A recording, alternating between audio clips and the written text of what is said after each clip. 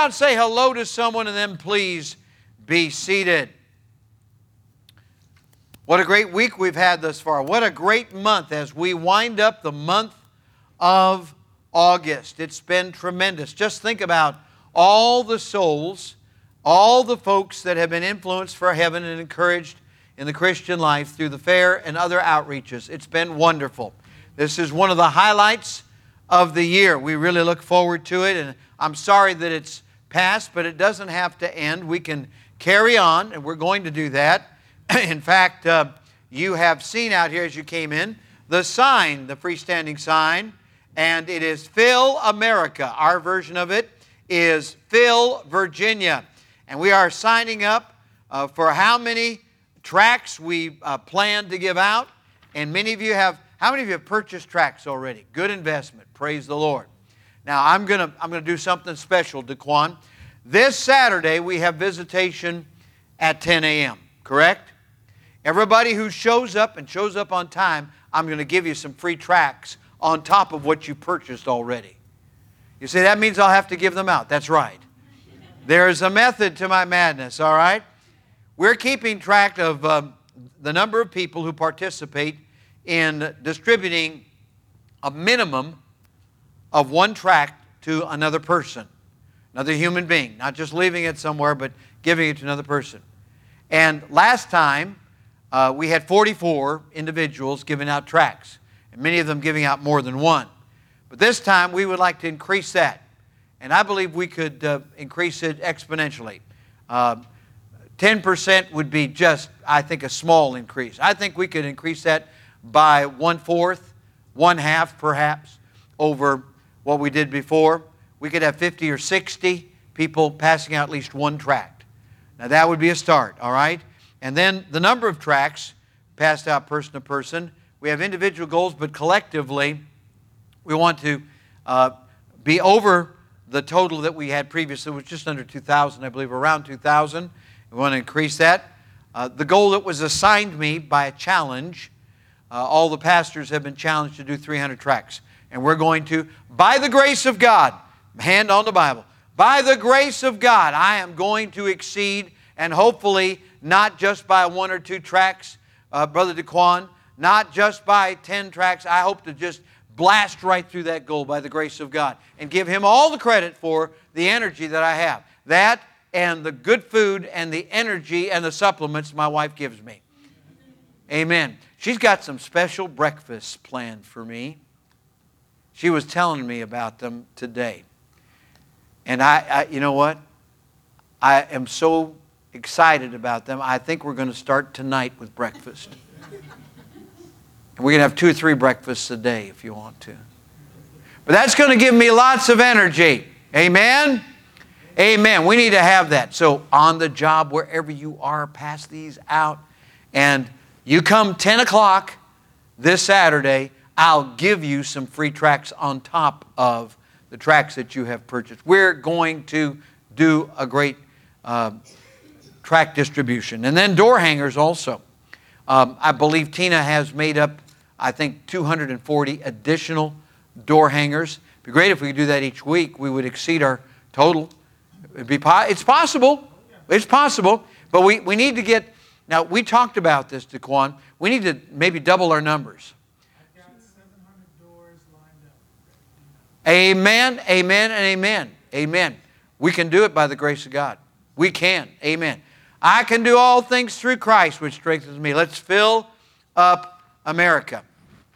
And I'm prepared, if you're going to forget about that, I'm just going to put this right up here.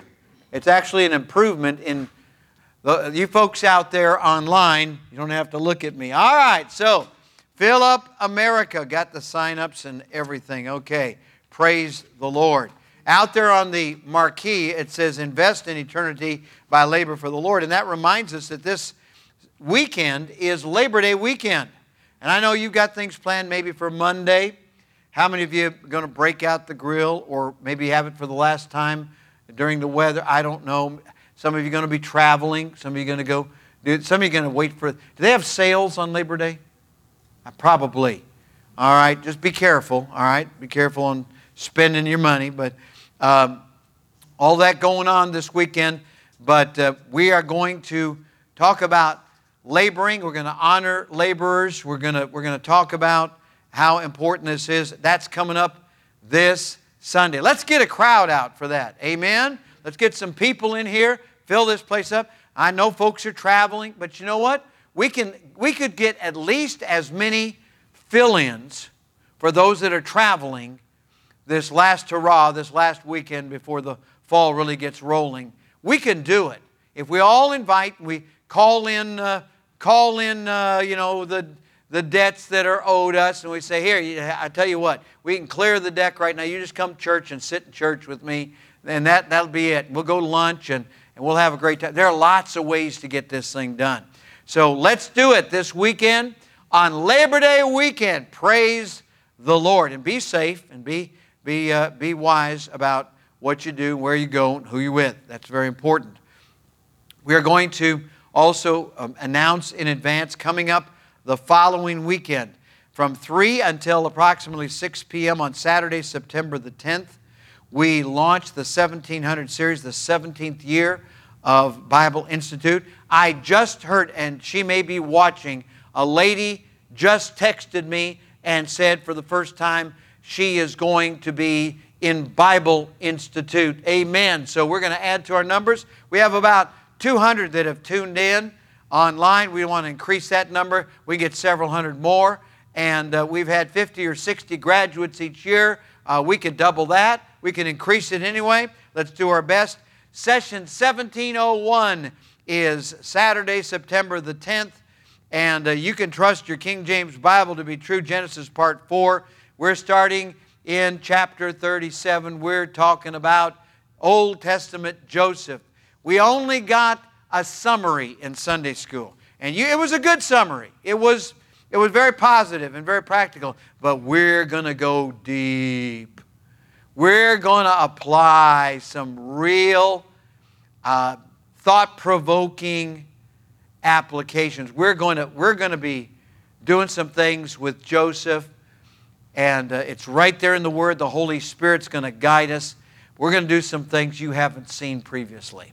So you want to be part of that. You want to get somebody else to watch along with you. All right, let's plan on it.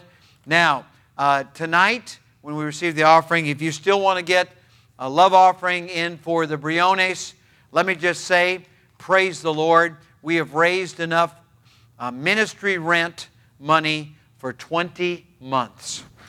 And all God's people said, amen. Good job, Central Baptist, and all of our extended church family. You know, we have people, I was looking at it, and I was telling my wife the other evening, I walked in, and I said, sweetie, you know what I've been thinking about? And I told her, I've been thinking geographically. I went across the map. I started over here on the West Coast and ran across the Sun Belt. And from coast to coast, there are only 2 states that I do not know for a fact that we've got regular listeners, subscribers who tithe and give their offerings. Only 2 states. And then running up the East Coast, most everything up, even into the northeastern states and across the Rust Belt and through the Midwest and the Rocky Mountains and on up into Alaska. We've got viewers in Alaska and all down the western states. And we've got folks all over the place. And I want to say thank you, Jesus, for each and every one of you, local and around the country and around the world. Praise the Lord. It is wonderful, and folks are paying attention. And I'm glad that we can offer something that is solid, that they can sink their spiritual teeth into. It's not this fluff. I visited a couple of sites, not to be critical, but to see what was coming out. A young man that we knew years ago is pastoring a certain church. So I looked it up. I was so disappointed. All fluff. All, smoke and mirrors and dark. It looked like a nightclub in there. And, not the old paths kind of church like we love here. Amen. But instead, something modern and unfortunately lacking. Wrong Bible version. And I was disappointed. Now, I'm glad for any good that can come out of a place like that, and I'm not going to pray against it or call fire down on it. I'm not like, the sons of thunder. I'm not going to do that. Glad for anybody who gets saved, anybody who gets blessed, But I'm glad I've got the pure, unadulterated, untainted Word of God. Can I get an amen on that? You glad you got the Bible? I am. Amen. All right. Now, keep in mind that on the 11th of September, we are going to be celebrating right here in church in a very godly way, Grandparents' Sunday. Amen. All the grandpas and grandmas and grandkids. And we'll set up a table. You can bring pictures of the grandkids and you, and we'll display that. All right, we'll have a great time. Also, we'll have visiting missionaries from Ireland. And you can ask questions of, what do they eat in Ireland? And what do they speak in Ireland? And all that. And if you've got Irish blood coursing through your veins, all right, there you go. So plan to be here on the 11th. Don't miss out on those special blessings. And on through the month of September into the fall, which begins mid-September, and then October, harvest month, and missions, yes. And our 59th anniversary as a church, amen, glory to God. And then into November, Thanksgiving, pre-Thanksgiving dinner, all church get-together, amen. On into the month of December, and we're going to acknowledge and celebrate the first coming of our Savior as we look forward to His soon second coming. Amen. And who knows, pretty soon, if God permits, 2023. 2023. And we're going to celebrate some things in the Lord then as well. All right. You got your Bibles? We're going to talk about not yielding to temptation tonight. Turn with me, if you would, please, in 1 Corinthians. 1 Corinthians, the Apostle Paul writing to the church at Corinth. It was a church in a vast population, trade route, a lot of sin, a lot of confusion among the church, and a lot of issues to be settled. And I like this. I like the fact that when we're on God's side, God is not the author of confusion. He is a God of order, and He wants things to be done right. How we do it, what we do, it needs to be right. It needs to be according to the Bible. Not creative according to how I feel or think, but according to what the Bible says. That's where we are. That's where we are going to be true. And so we're in 1 Corinthians chapter 5, and the subject of immorality has been introduced quite suddenly at the beginning of this chapter. We talked about the subject of immorality. The word fornication is used, and fornication means any sexual activity outside of the perfect will of God, which is the bonds of holy matrimony. So anything. Now, there are people who consider certain aspects of sexual activity outside of marriage to be somewhat normal, but it's all perverse and sinful according to the Bible, according to what God says. It's supposed to be reserved for one man, one woman in marriage. All right, 1 Corinthians chapter 5. With that as a backdrop, let's look at verse 6. Here's what he's saying to them about their response to the sin in the church. Your glorying is not good. Know ye not that a little leaven leaveneth the whole lump? Now, that leaven is an illustration. Leaven is yeast. And when you get yeast into a lump of dough, it permeates the entire lump. And he's saying sin, if tolerated, will permeate the entire church. It won't necessarily manifest as the same sin, but it is an attitude, it is a spirit of tolerance that will leave us open individually to wherever our weaknesses lie. So maybe your weakness is not in the area of immorality or inappropriate behavior with the opposite gender. Maybe your weakness has to do with addictions. Maybe your weakness has to do with bad attitude, bad spirit, hateful kind of treatment of other people, prejudice. You know what I'm saying. Everybody's got their weaknesses. The devil knows where our weakness lies. And that's where we're going to be tempted. And if we tolerate the sins of others, maybe it's some weird exchange on our part. If we tolerate each other's sin, then we can just go on in it, we think. No, the church is going to be disabled and hamstrung by the toleration of sin.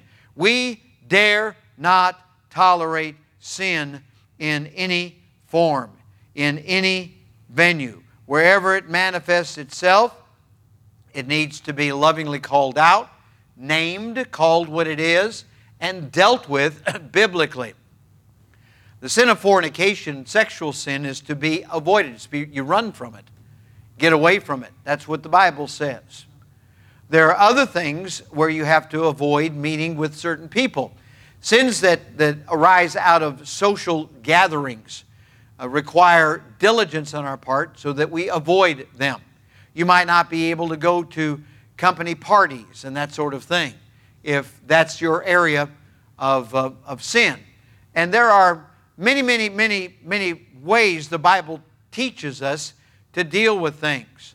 For example, there needs to not be a vacuum where we can fill it with that which is wholesome and good and spiritual. So fill up your heart, fill up your mind with that which is spiritual. We're to think on certain things, right?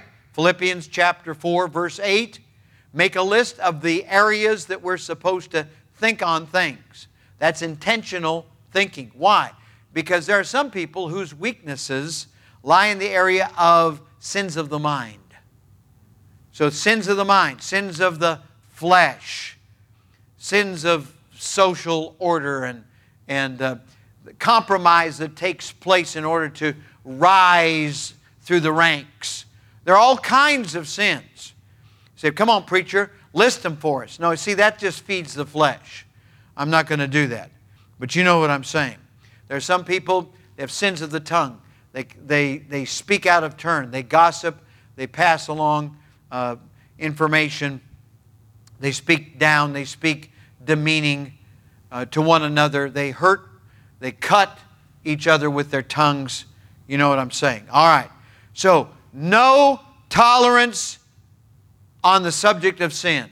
No neutrality on the subject of sin. You have that which is of the world, the world, the flesh, and the devil. You have that which is of the Spirit, the Lord, and the Word of God. All right. Now, moving on. Here we are. It says in verse 7, purge out therefore the old leaven. Purge out. That's the methodology. Remove it. Get it out of there. Now, we're going to see what purging means here. Purge out therefore the old leaven, that ye may be a new lump, as ye are unleavened. For even Christ our Passover is sacrificed for us. So Jesus Christ is our Passover, and we know that the days of unleavened bread were included in the Passover observance, and no leaven was allowed. So when we're honoring Christ with our life, that means we get sin out of our presence. We get sin out of our venues, out of our circles, and out of our activities, and so forth. So we purge it out. Therefore let us keep the feast, not with old leaven, neither with the leaven of malice and wickedness, but with the unleavened bread of sincerity and truth. Here's what it's saying. Paul is saying our life should be likened unto that clean, untainted, unleavened bread of the Passover season. We shouldn't have it tainted and permeated by such things as malice, wickedness, insincerity, untruth. Instead, there should be sincerity and truth. These are the examples given by the Apostle Paul. These are a good starting point, wouldn't you say? Let's start with that. Let's see. Let's get the malice out. Let's get the wickedness out. Let's get the lack of sincerity and lack of truth out, and let's be sincere and truthful. Amen. I wrote unto you in an epistle, look at this, not to company with fornicators. Now the concept of companying means yoking up, as you're going to see in chapter 6, all right? Chapter 6 of 1 Corinthians, also chapter 6 of 2 Corinthians. You can draw a line or write the reference there. The companying means, it's talking about casual passing by a person, saying hello, being a fellow human being and being kind in that sense to the person. But companying means yoking up, connecting with. In other words, we have to alter the relationship so that we do not enable sin. Are you listening to me? The point here is, don't enable the sin. As friends, as family, as church, we don't enable the sin. We call it out. We go individually. We take another with us. Bring it before the church if we have to. But our whole purpose is to try to purge out the leaven. Our whole purpose is not to tolerate and company with and tacitly put our approval upon it. Now there are some extremes we're going to talk about, and we don't want to be guilty of doing this in the energy and the witness of the flesh. Then we will be as wrong as they are, sinning in the flesh, if we attempt to deal with their sin in the flesh by our fleshly attempts. You understand what I'm saying? You never, ever, ever, for example, you don't discipline a child in the flesh. You discipline a child in the Spirit. That's the only way that a child will learn and will apply it spiritually and won't have hardness of heart toward the disciplining adult. You don't want that.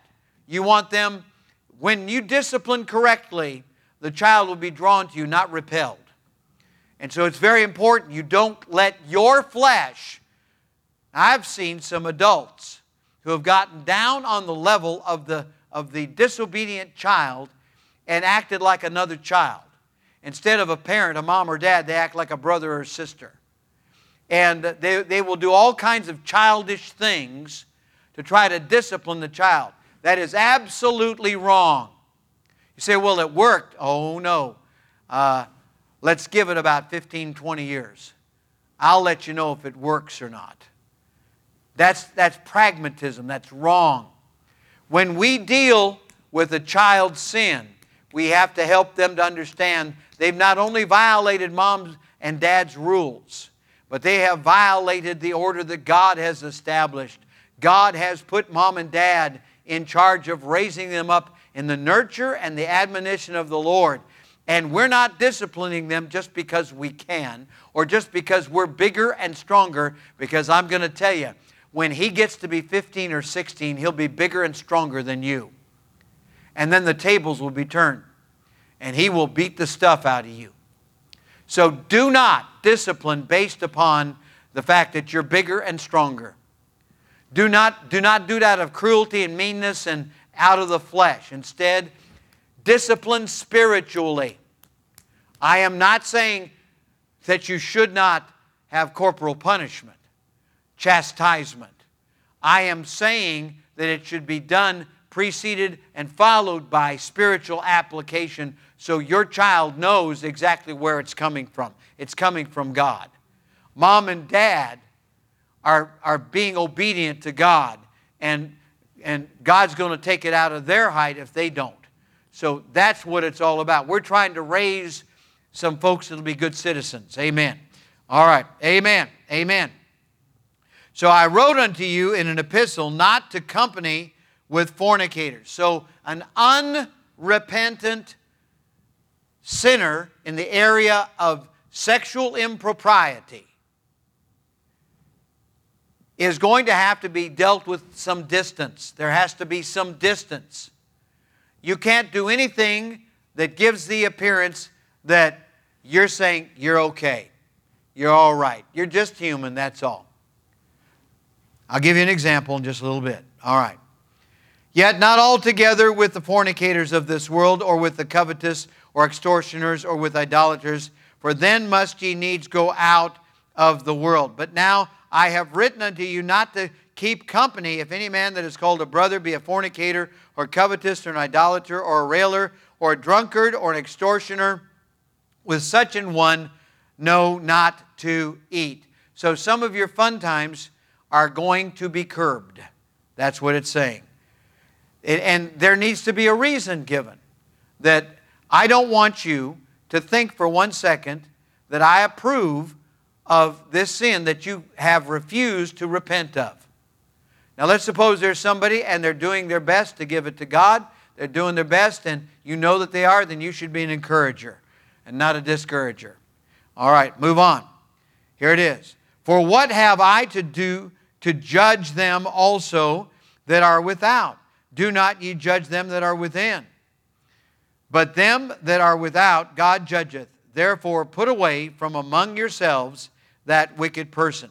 Now the words put away, if taken in their extreme sense, would mean something awful, like, put them to death. Now there is a world religion that is becoming more and more represented in our population here in the West. And that group of people has a law. They have a name for it, and they attempt to put that law into practice even in our Western society.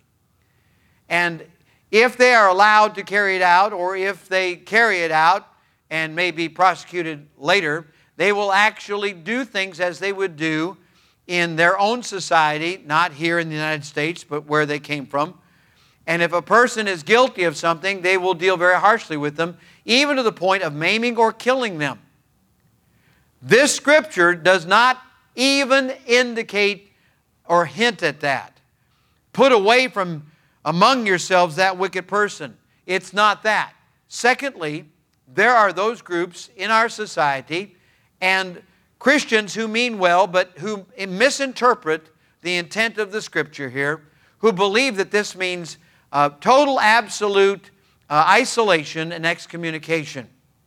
In other words, having nothing to do with them. Some of these people you might work with. Some of these people might be members of your family, and they have birthdays, and they celebrate Christmas and Easter and so forth. And so there are going to be some adjustments that have to be made. And here's what the adjustment is. I believe that when we are near enough to a person that we can say something like this. We say, I'm your friend, or we're family, and I believe I can speak freely and in love. So I'm going to speak the truth in love. We cannot put our stamp of approval upon your living outside of God's laws when you know better. Now, if you don't know better, we'll take you to the Scripture. But we're, in effect, we're having an intervention here.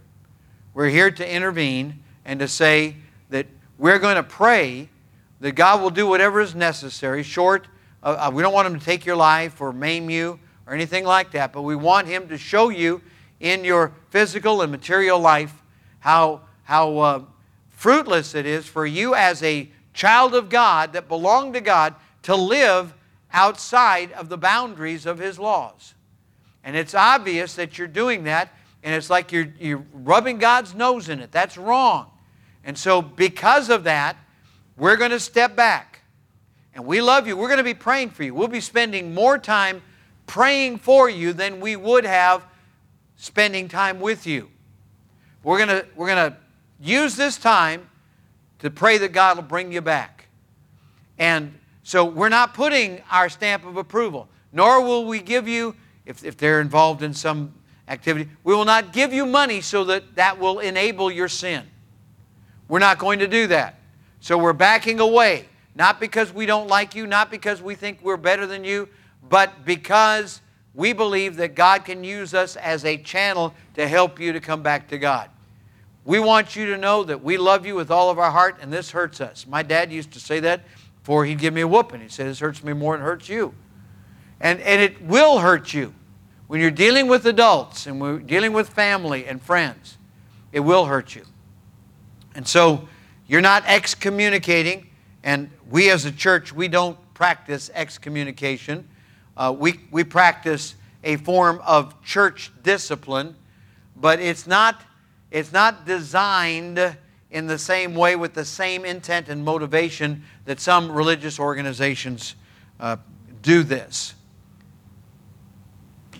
On the subject of temptation, a 17th century writer says there are two methods, and two methods alone, when you deal with this kind of sin among professing believers. Number one, avoid when you can.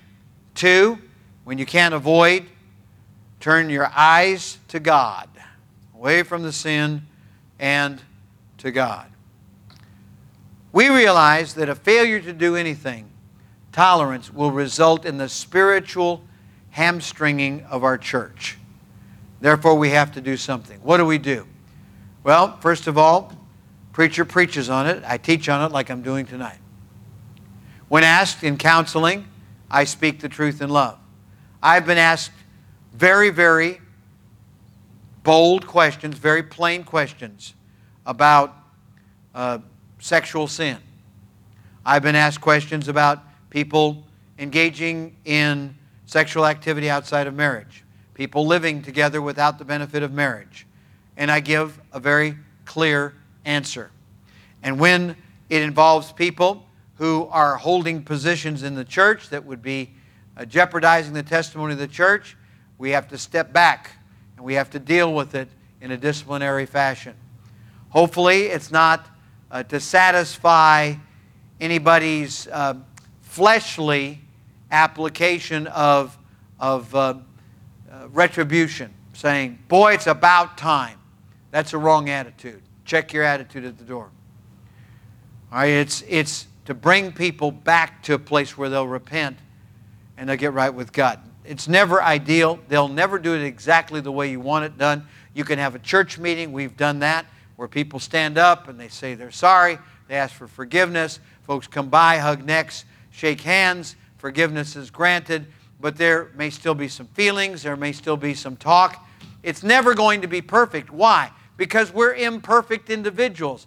And quite frankly, some of the most wagging tongues on the planet are inside of fundamental churches. And sometimes the worst spirits and attitudes are inside Bible-believing churches. And I can't help that. All I can do is preach against it and pray that come invitation time, people get their hearts right with God. But that's about the best we can do. I can recall a time when I received a phone call and sexual sin was confessed. It had occurred and was confessed over the phone. And my wife can attest to this because she wasn't on the phone at the time, but she heard my side of the conversation. And my approach was completely designed to bring that person to a point of complete brokenness, repentance. Am I right on that, sweetie? Brokenness and repentance. Now, I didn't get out the bullwhip and crack the whip. I didn't get out the stick. There was somebody in this whole situation that actually said that there should be a physical beating involved in this. We're talking about adults. No, there doesn't have to be a physical beating involved in this. I admit, I confess that as a kid growing up, I probably should have gotten some more spankings. And I confess that sometimes I think if a person got a good old-fashioned beating, it might bring them to their senses. But that doesn't correct anything. All that does is allow another sinner who happens to not be guilty of that sin to vent their frustration with that other person's sin. How wrong can that be? My Savior, Jesus Christ, hung on a cross and bled and died for all the stuff that we've ever done or will ever do. We are not in a position to give someone a beating, a licking. Instead, try to bring them to brokenness and repentance. So all of our chastisement and limitations and whatever the church may do in the form of loving discipline is designed to that end. If a person's not allowed to teach or to do whatever it is that they do in the church for a period of time, so be it. That's not designed to shine the light on them. That's not designed to embarrass or to demean them. Why? Because Jesus Christ has already taken all the pain, and we just need to acknowledge the fact that we are wrong. And if we confess our sins, He's faithful and just to forgive us our sins and to cleanse us from all unrighteousness. How many of you believe what I've preached tonight? Amen.